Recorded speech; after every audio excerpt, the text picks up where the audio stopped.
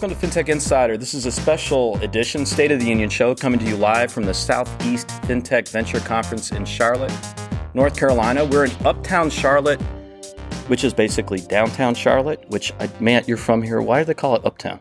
Apparently, it's because it's the highest point in town. Okay, that's stupid. Anyways, I want to thank Dan Rosselli and the QC FinTech team and everyone at Packard Place. Packard Place is one of my personal favorite tech hubs. I used to visit it all the time.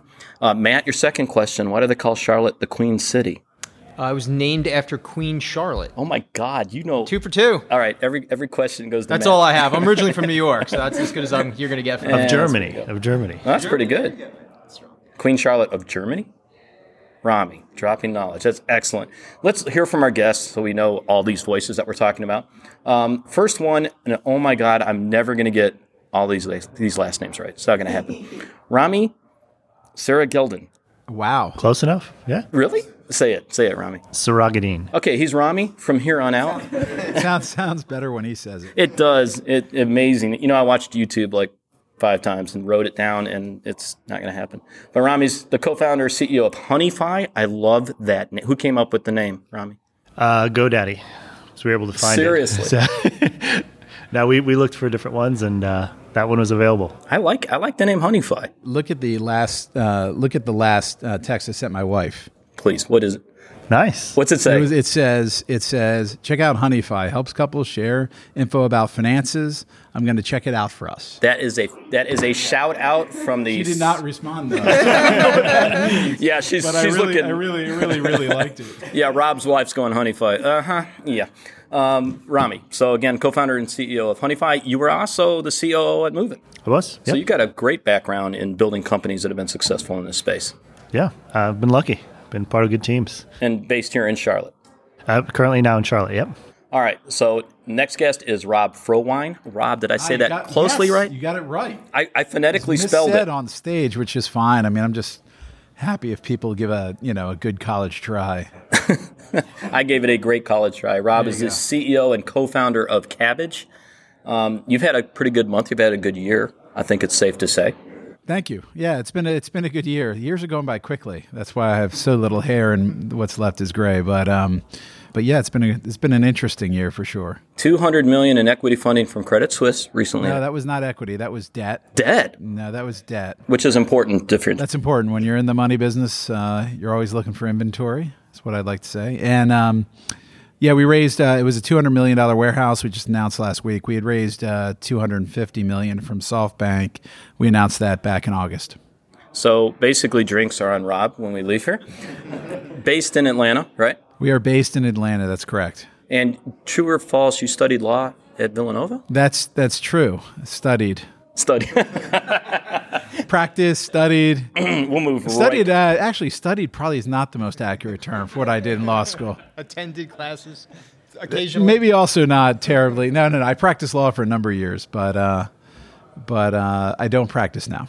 2 lawyers are going to be at this. Well, yeah, that's safe to say. 2 people that study law are going to be on this podcast, folks. Next is Matt. Oh, God, Matt Pateri? Pateri. You're close. All right. CEO of Sunlight Financial. One, a great name. What is Sunlight Financial? We are a residential solar finance company. So we help customers go solar by providing them financing. And see, we talked about this before the show, how much I love that. Because I live in Florida. And also how ticked off I am that as a private citizen, I'm not allowed to sell the solar energy I collect, which annoys the tar out of me. But we can talk about that. That sounds good, yeah. Actually, one of our non-executive directors with 11FS is Lisa Gansky, who's with Mosaic in the same space out in San Francisco. That's right, yeah. All right, and our last guest, Alexandra Villarreal O'Rourke. From Mexico, though, originally. I love that name. Yeah, O'Rourke is very, very Spanish. Yes, it's an ancient Spanish. No, that's my husband's name. Mine is Villarreal. Which is a great football team, by the way. My beloved Arsenal. That is where my family's from Villarreal. Yeah, multiple. Arsenal, you're talking about, right? That's my son's favorite team. You are my favorite guest ever on this show. Yes. Yeah, I'm a diehard Arsenal fan. Alex, right? Alex. Yeah, my youngest daughter's name is Alex, so this is great. It is a good name, isn't it? You are a financial services partner, fintech practice group co-leader at McGuire Woods LLP. Oh, my God, it's a mouthful. In D.C.?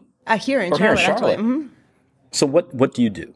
I advise fintech companies and banks on tech regulatory issues of all sorts. Including, hopefully sort of preventative, just getting things right, and then if not, litigation and enforcement and other. Is maybe like Cabbage a client? Maybe. I can neither confirm nor deny. Maybe some of the companies sitting at this table went to Harvard, Yeah, that's right. and we're going to get Where into is this. that? Harvard, yeah, that school. Usually when people go to Harvard, they say, I studied in Boston. Very I'm nice. Mexican, so in Mexico is it's a big Big thing. deal, right? It's a big deal here too, I think. Yeah, But it's a big deal. Well, what we're going to love, because we're going to get into this in the second segment of the show when we talk about the news. But Alex, what I like about you were with the State Department for a time, That's and right. you've also been with the CFPB. I have. Yes. Yes. In the news Indeed. a little bit lately, and we'll touch I've on that. gotten a lot of calls on it in the last 3 days. We'll touch on that in the second half of the show when we talk about news. But really what we'd like to do in the first part of this segment of the show, the first 20 minutes or so, is really talk about the Southeast. And one of the things I love about doing this podcast, our FinTech Insiders is out of London. We all know about London when it comes as a tech hub. London and Silicon Valley will argue, in New York will argue all day on, who's the biggest, right? Is it them? Is it Singapore, Hong Kong? And they have a leg to stand on when it comes to that. Charlotte's interesting. And the south of the U.S. is interesting. I worked in Atlanta for about 10 years in the 90s. I watched Atlanta change drastically, right? Rob, I'm guessing you spend your entire life in a car on either 285 or... No, that's not true. I think that's just a nasty rumor. It's not. Not for me. I mean, it's only about 15 minutes each way. Is your Sorry. office like downstairs of your house? Well, you just got to geographically locate, within some reasonable distance. Yeah, that's the secret to living in Atlanta, right? Is be very, very close to work. But I watched Atlanta in the 90s change drastically, right? And I remember in the 90s they were talking about Charlotte it was either going to be Charlotte or Atlanta that really rose up to be the hub, if you will, or the tech hub in the South. Matt, I'm going to say you're probably the longest reigning resident here in Charlotte. At least you know what Queen City meant and all that other stuff. It's crazy to imagine that 6 years, and I'm a veteran here. I'm practically a native at this point. Except for people that live here, right? They're like, where are you from? Yeah, no one is from Charlotte. Yeah, that's like Florida where I live, right? No one's from there. So how would you describe Charlotte, Matt, from a tech standpoint? We can start with fintech, but let's just go broader. How would you describe Charlotte? Yeah, so Charlotte's an easy place to live. It's an easy place to work. When we founded our business up in New York, and we opened an operations center here, and we've been growing headcount here. So we were very intentional about choosing Charlotte. As a financial services company, having access to all the banks and the ecosystem around it just makes it easy to recruit talent. It's just a good place to live. When we're trying to get people to relocate, having them come to the warm weather in Charlotte and the nice people is not a tough thing to do. So it's been a great place to be. Well, we see that where I live in Jacksonville, and Jacksonville's a tech hub when it comes to the big banks. So Citi has a massive, I think all their IT for the most part. You can live in Sioux Falls, South Dakota. No, I love you, Sioux Falls, for the 3 people that listen here. You can live in Sioux Falls, or you can live in St. Augustine, Florida, on the beach, right? Cost of living is nothing. I know that's the same here. Yeah, really affordable. Yeah, Atlanta's that way, right, Rob? Atlanta's pretty, it's very reasonable. I mean, relative to the Bay Area or, lots of other areas from which we attract talent. And that's a big deal for you, right? I mean, talent really is everything. You have Georgia Tech, I know that. We do have tech. We have tech. We have Emory. We have Georgia State. We've got lots of schools. Very, very vibrant community. It's actually been pretty incredible over the last 5 or 6 years. The number of tech companies have really grown up. I mean, outside of even fintech, you've got companies like Mailchimp and Ionic Security and Pindrop Security and all sorts of great companies. Is it a fight for talent on your end? I mean, because what is the name of it? Transaction Alley, right? Is what they call it? Yes. Atlanta. Uh-huh. Yeah, with ADP and TSYS and First Data and take your pick. Yep. Is it a fight for talent for you with them, or is it just... No, we got it way over them. No, the biggest thing is, we like to attract talent from other places too to relocate to Atlanta. So we've actually built a whole deck. Why Atlanta? We've done that in order to make sure people understand all the benefits derived from living in Atlanta. You're the first person I've heard say that. Yeah, that's actually pretty cool. We're nothing if not trying to be innovative in the way we go about everything. Kabbage.com for your listeners. Rami, you live in Charlotte, but you've done New York, right? When you were moving, you've been there. What do you see as the biggest difference? Let's get past the cost of living. Yeah. So I think it's interesting because in New York, working for a startup is a very normal thing. In the Valley, it's a very normal thing. So here, I think it's starting to become more normal. It's not you'll get a job soon. Like, no, this is my job. Like, it's kind of working out. So I think there's a bit of the mentality also that you have to get over when you're recruiting here. But it's as we start to have more and more success stories, that becomes easier and easier, especially in Charlotte with AvidXchange and Sunlight obviously moving a lot of their folks here. So I think that's for us what's interesting. The other is around bringing in the young people, and I'm doing air quotes for that. If you say millennial, I throw my coffee at your head. That is banned on this podcast. 24 to 35 years. No. But I think it's also making it a destination for people coming out of school that Charlotte isn't just a big company town. Like you can work for smaller companies that are doing more innovative things, that have a better quality of life, and you actually feel like you're contributing to the company versus, and maybe the country, but primarily the company versus just kind of a cog in a big organization. So I think when you start to sell people on that, they really come around. Yeah, I do find that interesting, right? Because we're at a conference today. That's why we're all here. Again, we mentioned at the beginning the Southeast FinTech Venture Conference, this idea of bringing fintechs together and venture capital in the same building. This is how I knew I was in Charlotte. I'm wearing, we'll take a picture later. I'm in jeans, Nikes, and my dinosaurs eating a unicorn shirt, my favorite shirt.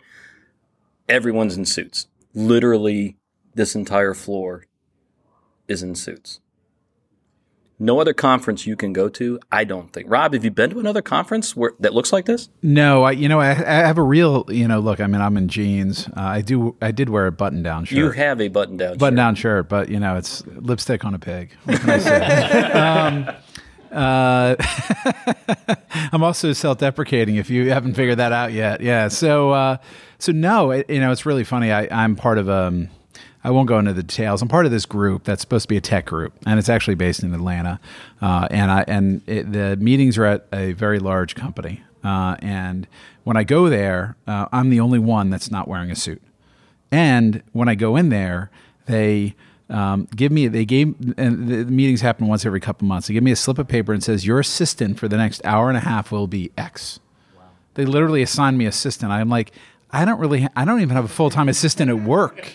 Like, come back with me, please. It's always amazing me. But no, most of the conferences, the only place I wear a suit right now, unfortunately, is DC. That's where you got to still wear a suit. And I'm telling you, that has to fall. That's the last. Well, there's lots of things in DC that need to fall. It's a great equalizer in DC. You can be from Arkansas, or you can be from New York. You're all going to look like the same nerd. I think that's kind of why. What a great segue to Alex. Wow. I mean, what a cop out. Yeah. That's unbelievable. Hey, I wore defense of a suit. Wow, the defense of the suit. Let's make how about if we just institute like t-shirt and jeans? Does it have to be a suit, That was the greatest segue to Alex, because Alex, I think you're the newest, right? I'm the newest, although I got to tell you, so I'm involved in something called the Carolina FinTech Hub, which I'm sure you've maybe no one's heard about. Anybody? So it's a nonprofit group that essentially fosters fintech innovation here in the city. It's sponsored by a couple of the banks, a couple of the larger fintechs, and we launched this spring. And we've gotten a lot of interest, and I mention it because it's funny because you do see at our events, you'll see half the people are wearing suits and half the people are wearing, logo t-shirts, right, from their company. And that's what's great about Charlotte, is that the people who are wearing suits are no longer seeing the people who are wearing the logo t-shirts as sort of, disruptors, but not in a sort of scary sense. There really are things coming up to these folks and saying, what do you do? Do you partner with banks? What kind of thing could you do for my company? And I think that's what's valuable about Charlotte, is at events like that, we really see kind of the old school, not only getting comfortable with the new school, but actually saying, what can we do for each other, which is, kind of fun. Yeah, I think it's interesting from your standpoint. So for the listeners who haven't figured out, The lawyer backgrounds would be Rob and Alex. Thank you very much.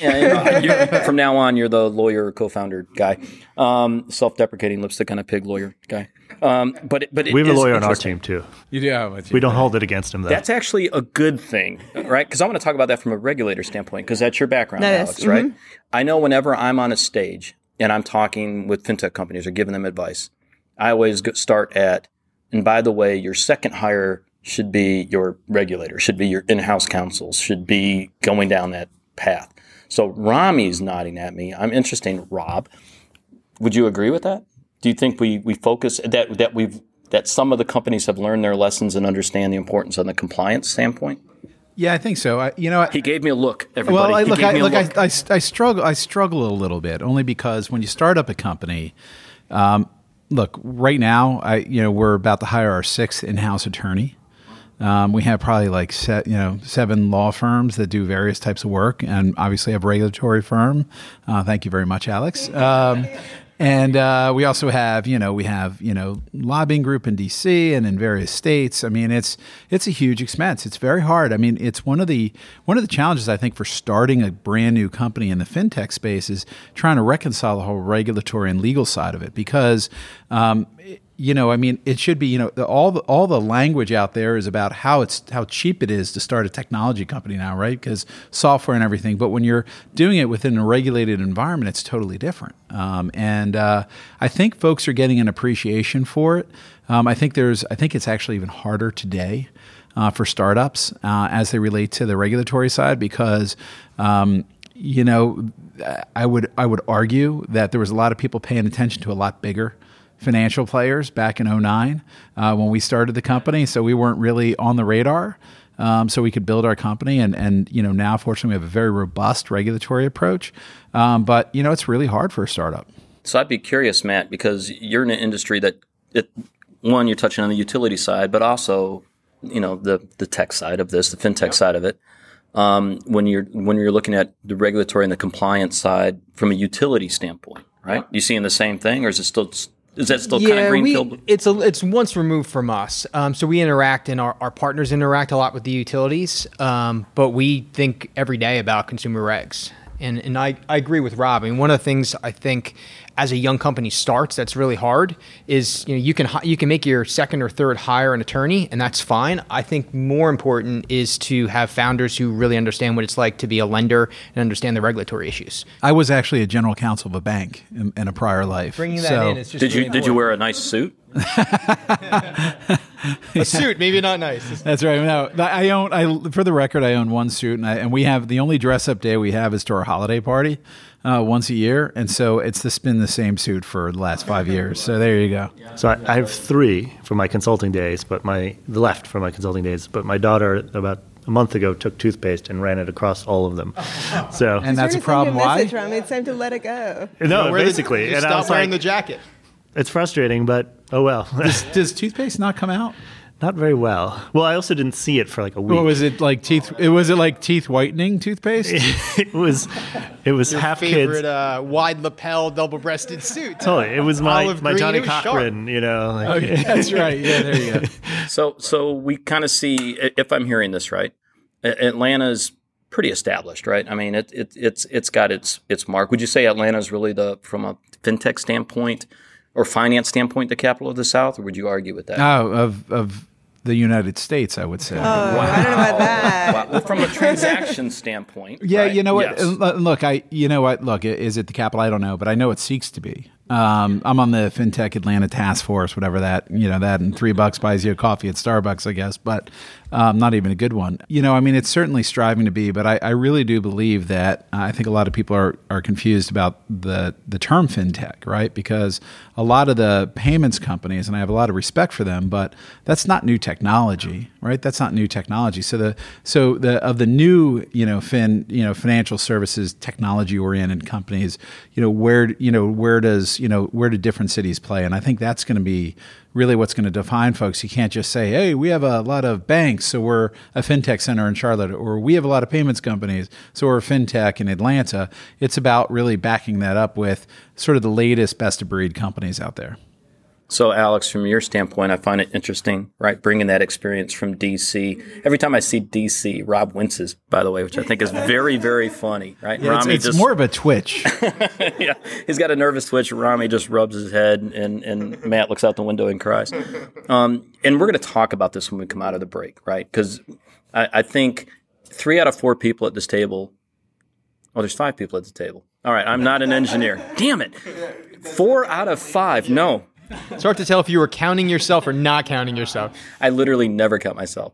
So 4 of the 5 people at this table, I think, are going to say, and I'm speaking for all of us, that the pendulum kind of swung pretty far when it came to compliance and regulation. All right, we're coming up in 2018. We're recording this in the back end of 2017, so we are a good 10 years outside of that wonderful period of time when Rob decided to found a company. Good on you for doing that.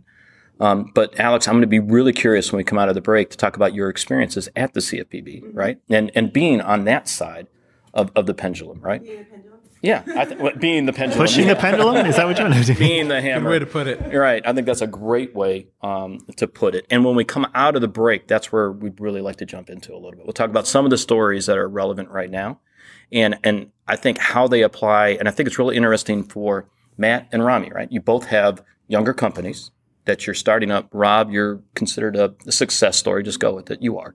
And, so we got a little bit of an evolution of companies' life spans, right? And the regulatory side and how it plays. So when we come out of the break, that's where we're going to start. In the meantime, let's all go get a drink, and then let's hear from our sponsors. The Financial Times guides you through complex issues.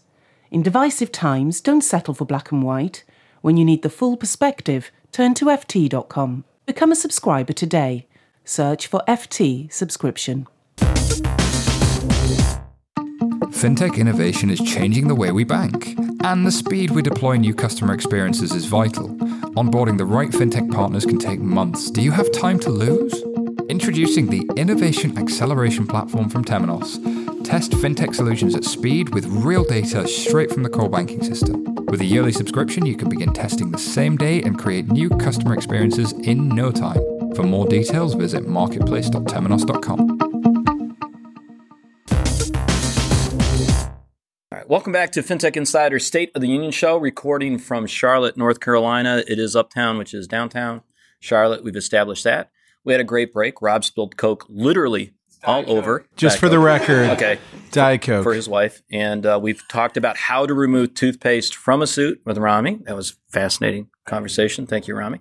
Listeners, you can give us your hints. Send them to fintechinsiders.com. We'd appreciate it. We coming out of this break, one of the things we want to talk about, because I'm incredibly happy that we have Alex as a guest, because this is firsthand experience. We're not talking theory. You worked at the CFPB for 3 years, I believe? 3 years. Mm-hmm. All right. So, this isn't stuff we've read. This is firsthand experience. And I want to talk a little bit about your time there and the changes that are coming. Because, again, with, the 3, founders that we have sitting at the table are all impacted. And, Matt, we talked about this. Even in, the solar utility space, you're under the guidelines, right? Yeah, absolutely. We're lenders. All right. So, all 3 of you are affected by this. But your experience over the past 3 years, because what I want to read is this story. So, change happens. Right, we had an election last year, and we've talked about Dodd-Frank and some of the other things, but we've just with the recent news that the resignation that's coming up, I believe, at the CFPB, and for our listeners over in Europe, but I apologize. What is the CFPB?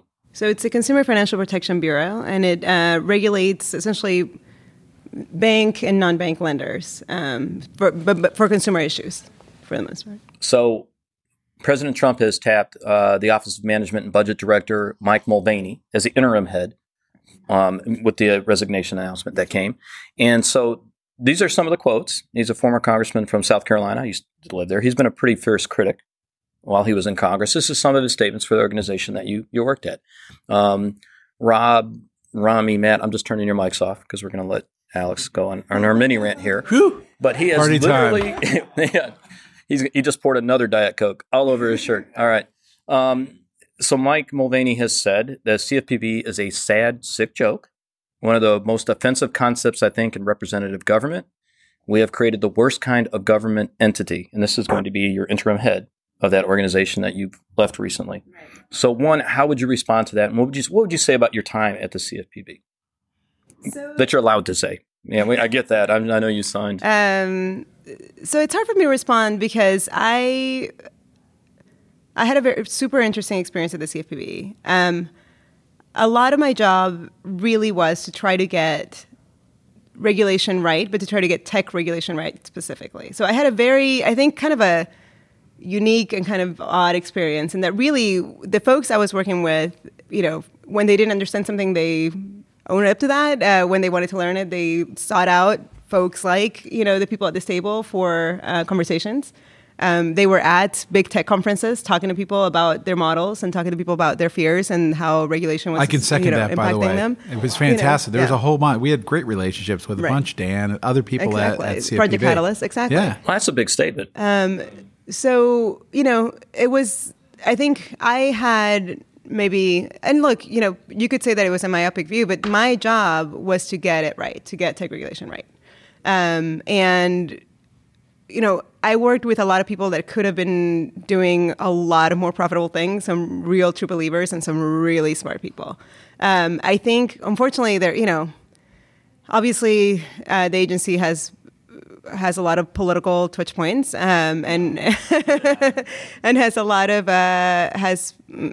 frankly made a lot of enemies, right? And gone after a lot of industries that in controversial ways.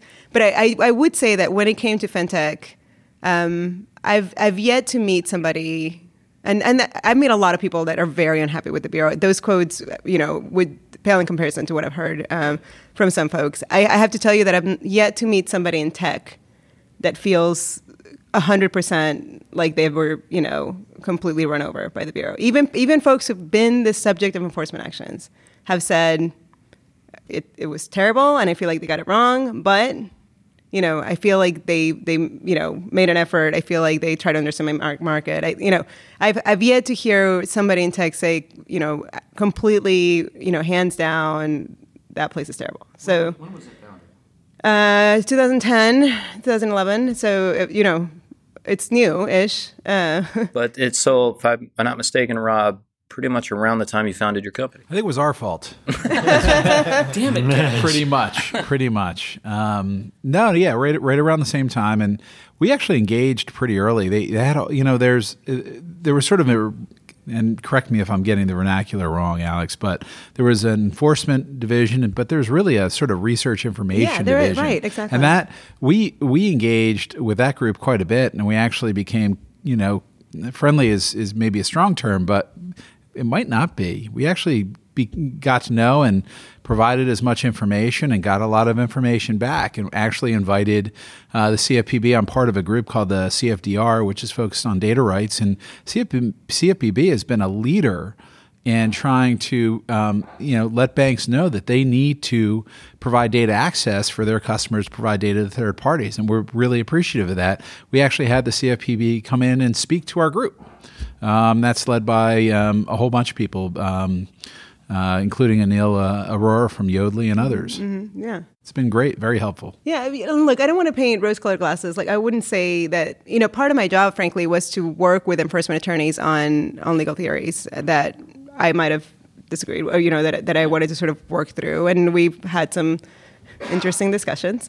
So I don't want to say that I don't think any of the enforcement actions have ever, now that I'm on the other side, I get a much clearer picture of how hard it is to comply with some of the requests, how difficult it is to meet some of the expectations that are set in Washington, outside of the context of how things actually work. You could say that what you just said, how it works in Washington outside the rest of the country, we could apply that to, let's be honest, every industry, including who wears suits or not. Yeah, exactly. I totally agree. It's the only place in the world, literally in the world, that I go and I wear a suit too. Because it all makes us seem like we're the same, according to you, Alex. That is one of the most tenuous theories I've ever heard promoted. That's that was interesting.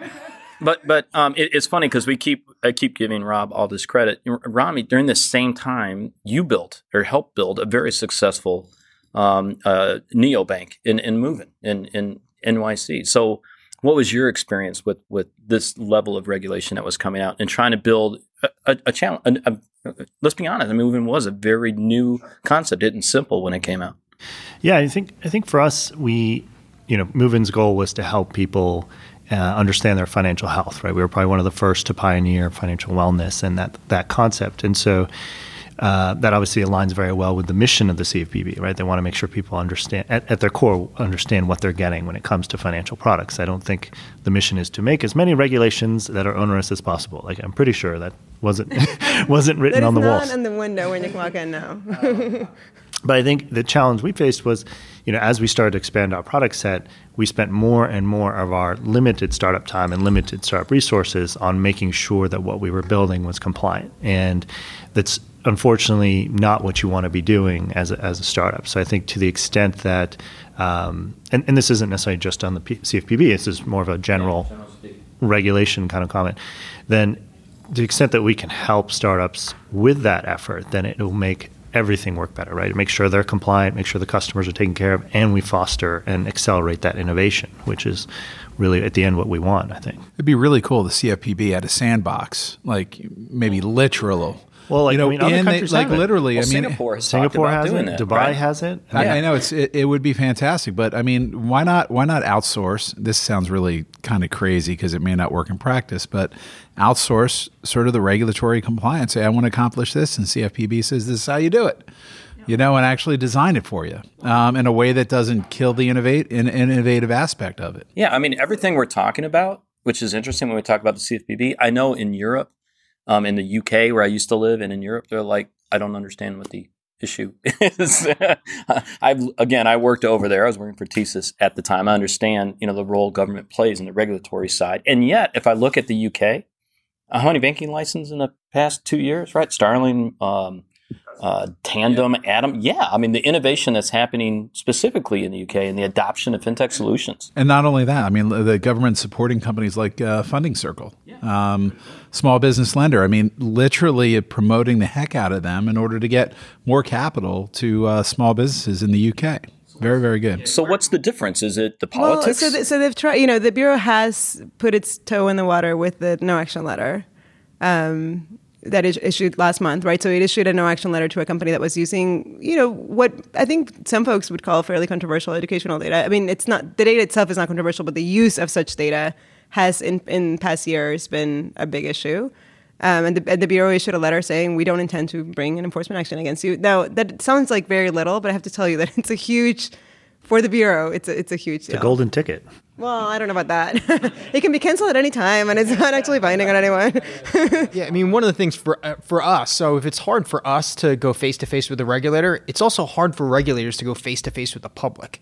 And it's such a politicized environment that it makes it hard for them. We want common sense regulations, and I do believe it's swung too far in one direction, but we need to do a better job of minding our own shops and doing a better job of thinking about the end mission.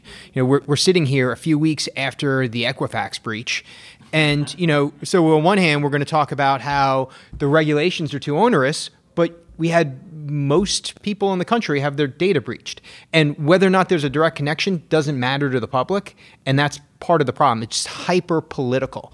And we need to stop, in my view, thinking about what we're allowed to do or not allowed to do from the regulators. And we need to just step back and say, what's the objective? What's the right thing? What's the fair thing? And if you follow right and fair, we'll get into the right spot. But it's really tough. It's really political, and it's really, really adversarial right now. I was on stage at Sibos as part of the InnoTribe. It's part of Sibos I really enjoyed, the big banking conference up in Toronto.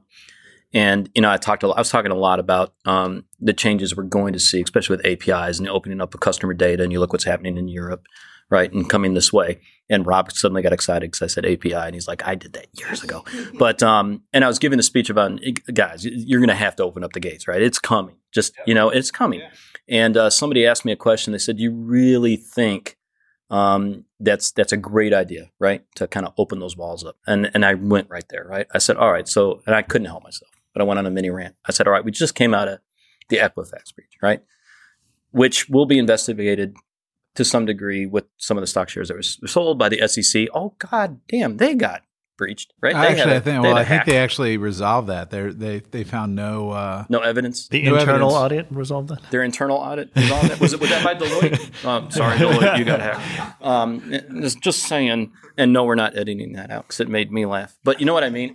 Wait, they're not a sponsor, are they? God, no, Not anymore. If you are, not anymore. Take them Well, off. guess what? They're not going to be a sponsor. they do that? Note to sales. Take them off the list. I think Deloitte is a fantastic organization, has done a great job in what they've done. But, however, right? I mean, I worked at TSYS for years, right? We had two things we were terrified of: downtime, the data center going down, and a breach. Terrified of that. And in this day and age, the breach is going to happen, right? I mean, that's life. It's how quickly can you get there and how quickly can you stem and deal with it. It's it used to be my father. My father is a retired, unfortunately, because he's 90, OBGYN. So how's this for a segue? But he used to say there are two types of doctors, right? Those who have been sued and those that will be sued. So you can look at the world of data breaches the same way. Those that have been breached and those that will be breached, right? I mean, I remember after the Equifax breach, we got an inbound from a well-known publication, and they said, well, how are you guys reacting to this as people apply? I go, we've always assumed that all the data we get is compromised. If you always go with that assumption, then you handle it in a totally different way. And I think that's the real world right now, is you have to assume that the information you're getting is compromised, so you're going to have to figure out other ways to validate it. Absolutely. I mean, we faced that at Moving, just on obviously a different scale, but opening consumer accounts, right? We built our own in-house augmented KYC basically because we knew that 90% of the data was probably out there with somebody, and let alone now when it's like 100%. Like we got that last 10%. Yeah, but only 143 million in the U.S. Oh, wait, they found more. What I don't understand is like what, of all the things that gets regulated or talked about regulated, like at no point is identity ever on there. Oh, that's a massive topic, isn't it? Where, you look at India, you look at some other countries where, even Estonia, they've got digital identities, and they're like, it's just the way that their things are going, and that has to be a government-pushed thing, in my opinion. Why can't a system that was designed in the 1930s still work today? Yeah, right. But that's the thing. It's like everyone's like, oh no, well it's a private enterprise, country. Like some company has to build this. Like no, it doesn't have to work that way.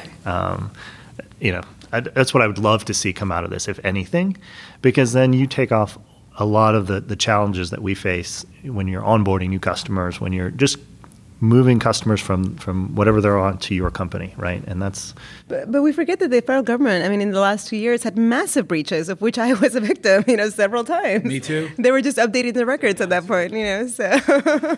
Yeah. So, I don't know that... I think part of the reluctance is they've been struggling to get it right themselves. No, totally. But I think, you look at kind of the problem with the SSN is it's the password and the username in one, right? So it's just a broken system inherently from the beginning. My favorite tweet of all time was right after the big breach. This your own tweet? Yeah. No. Are we self-promoting? Yeah. This small guy. No, it wasn't by me. It was actually from Diana Biggs over in the UK. Right after the Experian breach, she went, damn, I got to change my social and mother's maiden name again. That made me laugh. Yeah, that's the truth, right? It's just the stupidity of the system. And Alex, I don't mean this. I don't mean this as being sarcastic or anything. No, don't be worried. I think this is for everyone here. Again, we're almost to 2018, so we're 10 years on. Are we any better off from a financial system outside of the stress tests? Right, outside of that, are we better off? I guess I should frame that better. Are consumers better off? Here's what I would say: if the CFPB is shut down tomorrow, let's say somebody comes in and they say everybody go home. What will be left is its imprint on the state regulatory system, right? And which will, I think, live forevermore. We have seen state AGs really, really pay attention to consumer issues just in the last 5-7 years. Now, whether that happened because of the Bureau or whether it was coming anyway, who knows? But I do think that even if the federal government, the CFPB were to shut down tomorrow, companies like the ones that it's stable, like all of my clients, would still have the incentive to do the right thing by consumers. And I think that's a good thing. I can tell you when I go see clients today, usually when I meet with the CEOs, one of the first things they will tell me is, I just want to do what's right. I want to do the right thing by consumers. Now, if it also keeps me out of trouble, that'd be excellent, but I think that shift in thinking is going to be part of its legacy. Yeah, it's a shift in mindset too. So we're having this conversation 10 years ago, we wouldn't have. And at banks and financial institutions across the country, they're having a conversation that they otherwise wouldn't have. So are we better? Somewhat. Was it an expensive way to get there? Yeah, it was probably expensive. Do I love that, you try to get a home equity and it takes you 2 months because you have, unbelievable piles of paperwork to go through? Probably not the most efficient way to protect a consumer. But I go back to, if we do the right thing, doing the right thing cuts through a lot of that. And for a while, leading up to the crisis, there was too much of not doing the right thing and too much of blind ignorance. So I'm curious, Rob, because I go back to, I love reading about Cabbage in the early days, right? And even earlier when he was a DJ, as we learned on break, and we're going to find, I'm going to call your wife and tell her I'm from Honeyfi, and then say, can I have some of those tapes? So way back when, right? And the same with what you did at Movement, Rami, right? Well, that concept of utilizing APIs to build one heck of a great product set, right? And taking the best in breed that's out there and bringing them on. So we got PSD2 that at some level I'm going to ask the table, I'll ask y'all, do you believe we're going to get some version of PSD2 here in the U.S.? Yeah, look, I actually do think we're going to get a version and payment service directive, for those that are not familiar, the ability for the requirement really that banks provide open access to their data for third parties who want to leverage those services on behalf of the customers. And I think that's, for us, we're huge fans of that. Maybe a little less so the CFDR and broader context. Right? Yeah. I think we're going to get there. And look, the whole group that we formed, the CFDR group, I meant GDPR before, as part of PSD2. So sorry, got all my 4-letter acronyms a little mixed up here. But the CFDR is really focused on making sure that effectively PSD2 happens here in the U.S. We have a real concern about banks sort of dictating the technologies that will be utilized to be able to provide access to data here in the U.S. And doing it under the guise of security concerns. And so we think we're going to get it. Well, we want to make sure that it's really driven by principles as opposed to specific technical requirements. And so we're pretty focused on thinking through that. So Rami, you got to be a big fan, I would think, right? You're hoping that this comes across, because it's the ability to get your hands in a good way, hands on that level of data, right? To make your product that much better.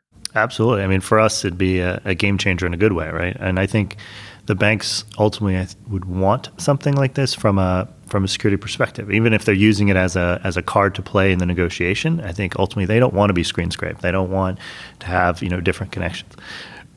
No, the whole concept of screen scraping makes my head hurt just because of previous life and being a product owner and going down that. Totally. But I think also from, and we definitely don't want it, but also from a consumer perspective, right? You want to know that you're signing up for a service that your bank has created a way securely for them to connect to, right? Because you're going to feel much more confident in this startup that, of course, you know about, Honeyfi. That's amazing. Honeyfi.com. Amazing. But, Rob Frohwein what is that? What is that again? It's honeyfi.com. No. Okay, Fi. All right, great.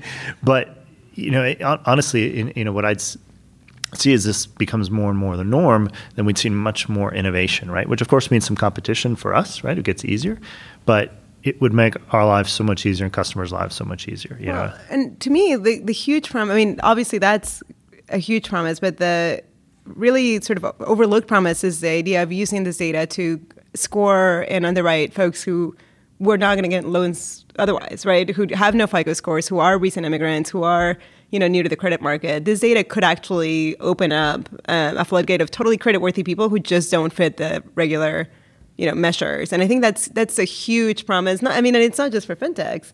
I mean, banks want those folks too. It's sort of getting at a market that could be a great credit risk, but just has never had a chance to show it. I think it's going to be a huge part of that. I think that's a huge issue. I mean, we can look at this globally. We can talk about wealth distribution, right, and the disappearance of the middle class. But that that entire concept, right, of bringing the unbanked or underserved more and more into the space. I personally, as a father of 4 and a grandfather of 1, I love you, Grace. I want to see these types of products. But you look so young.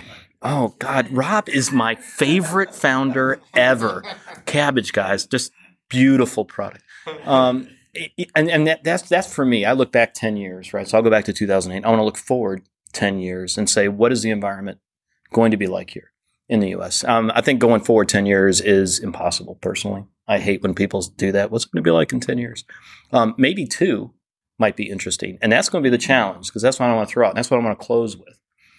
Looking at our current environment, both politically, from a regulation standpoint, from what we're seeing come across the massive change that's happening in Asia, right? And we didn't even touch on China, and we could just have a field day there.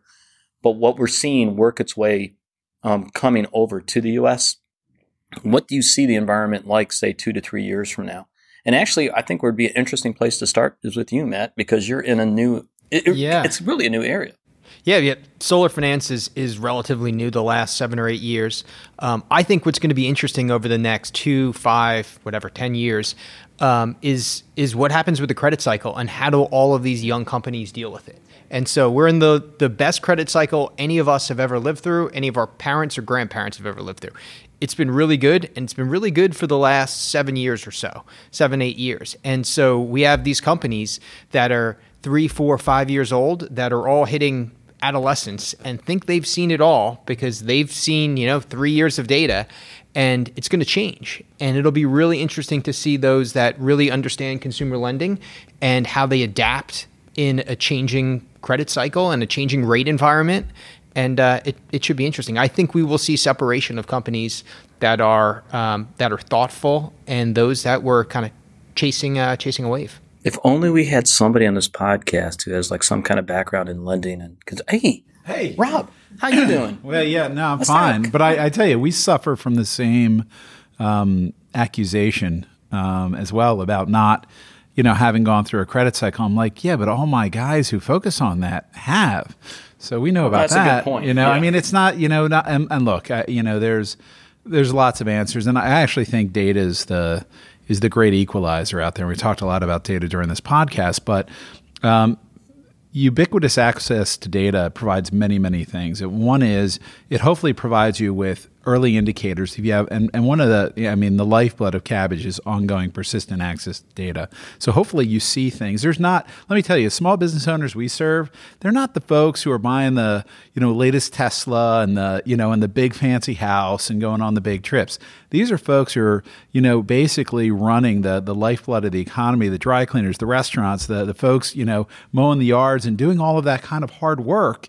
And trying to put food on the table and take care of their kids and buy books and live a great life. And so we have hardship in our audience at any given time. It might not be 90% of the audience, but 10 or 20%. And we've gotten really good at understanding how those businesses are performing at any given time. And so our system should self-correct. And I think that's the key. So I think data is the key. You asked for 2 to 3 years from now. I think it's the key to not only surviving but thriving during the credit cycle that we're definitely going to go. I've been predicting is 18 months away from now for the last 3 or 4 years. That's number one. Number two, you'll be right. I'm going to eventually be right. Like, even a broken clock is right twice a day, they say, right? So there's that piece. I also think it's the key to what I call scaled hyper-personalization. Right. And so data allows us to understand you on the same level that you used to be understood 100 years ago when you walked into the corner shop and they knew you. And so, I am just data. And the more ubiquitous access we have to data, the better we're going to be through a credit cycle, the better we're going to be in terms of serving companies in ways. And by the way, on a regulatory side, it's going to be a great equalizer there as well, because you've got all these great fintechs who want to do right by the customer. And they're forcing the big players to be more transparent with information, be more transparent with, pricing and terms and, customer service and all of these things. So anyway, that's my crystal ball. Sorry for the long-winded No, you're answer. fine. Because I already know what Rami's going to say. He's going to be Honeyfi is a unicorn. Thank you. HONYFI.com. He has paid me so much money to be on this show and to hype it out. And get our ICO. No, Yeah, exactly. Oh, God. All right, leave now. Wow, that's bold. I think, I don't know, I'll just make 2 points. One, I think is to follow up on Rob's point around the hyper customization. I think you're going to see a lot more services that are geared towards certain customer groups. Obviously it's a bit self-serving, but I think those banks that enable themselves to partner with companies that are serving those needs are going to be much better positioned long term. And part of that is open APIs, and part of that is just being open to those partnerships. I think the other thing, just on a pure consumer sense, I think when we hit the other end of this credit cycle, you're going to see a lot of these big companies hit rough times. And unfortunately, that comes with a lot of job shedding. Charlotte just lived through that in 2008. It looked a lot like it does now. There were a lot of cranes building a lot of high-rise buildings. It's not on this side but on the other side. And when the crash hit, a lot of that construction stopped, and a lot of people lost their jobs. And you see a lot of people who are desperate and are looking for ways to support their families. And you see, one, a lot of different needs from a credit perspective, but two, a lot of people starting up their own things, and trying to solve their personal financial situation by starting their own companies, whether they be dry cleaners or whether they're startups, right? So I think it's going to be interesting to see what comes out of that, just like we saw in 2008. I lived through that, meaning I moved to the UK in 2006. I came back toward the back end of 2010. So when I left, and I was in Atlanta, I left Atlanta, came back to Atlanta. And when I left Atlanta, you're right, the boom was going on. When I came back, the executive rental properties I could get my hands on for nothing, by the way, Rob, out in Alpharetta and that side, it was shocking what I saw. And then, by the way, the UK got slammed through that and kind of lived through that. So, all right, Alex, you're going to get the last word on this. And it's interesting from your perspective, right? Because you're in the private sector now. I am. Mm-hmm. So coming from, one side of the table to the other, if you're to look out 2 to 3 years from now. So here's what I'm finding now, and I think it's going to just become much more prevalent, which is when I talk to regulators about things that don't make sense for my clients, they no longer say, I don't care, like that's a law. They say, come in and talk to us. We want to understand why it doesn't work. We want to figure out what it is in the market. We want to work with other regulators. I think we're going to see more consolidation and more, I don't want to say regulation as a service, but You can say that. Go there. Wow. Go there. but much more understanding that you either, help people follow the law or people find a way around it. And I think many more regulators will say, come in, let's talk, let's coordinate, let's be on panels together, let's be on, workshops together. And I think I think it's going to really help consumers in the end. I think the easier you make it to do the right thing, the better it is going to be for everyone. And I think we're seeing that today, and we're going to see it much more in the next 2 to 3 years. And Rob, you actually touched on that, right? When we talked about the CFPB and the way I went through this around 2010 when prepaid was a 4-letter word, right? And it was the idea of going in, and Rob rolled his eyes, which means it still is.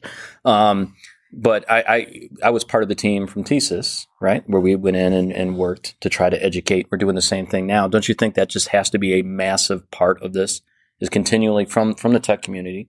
You can look at solar, right? You can look at what you're doing with Honeyfi, yet another shout out. But to work with the regulators and Shameless educate. promoter. Shameless. If he hits 10, he gets an extra bump. Honeyfi. I get bumped to first class on the flight home. But that idea of educating Washington, putting the damn suit on, Rob, as much as you hate doing it, but going to D.C. and educating.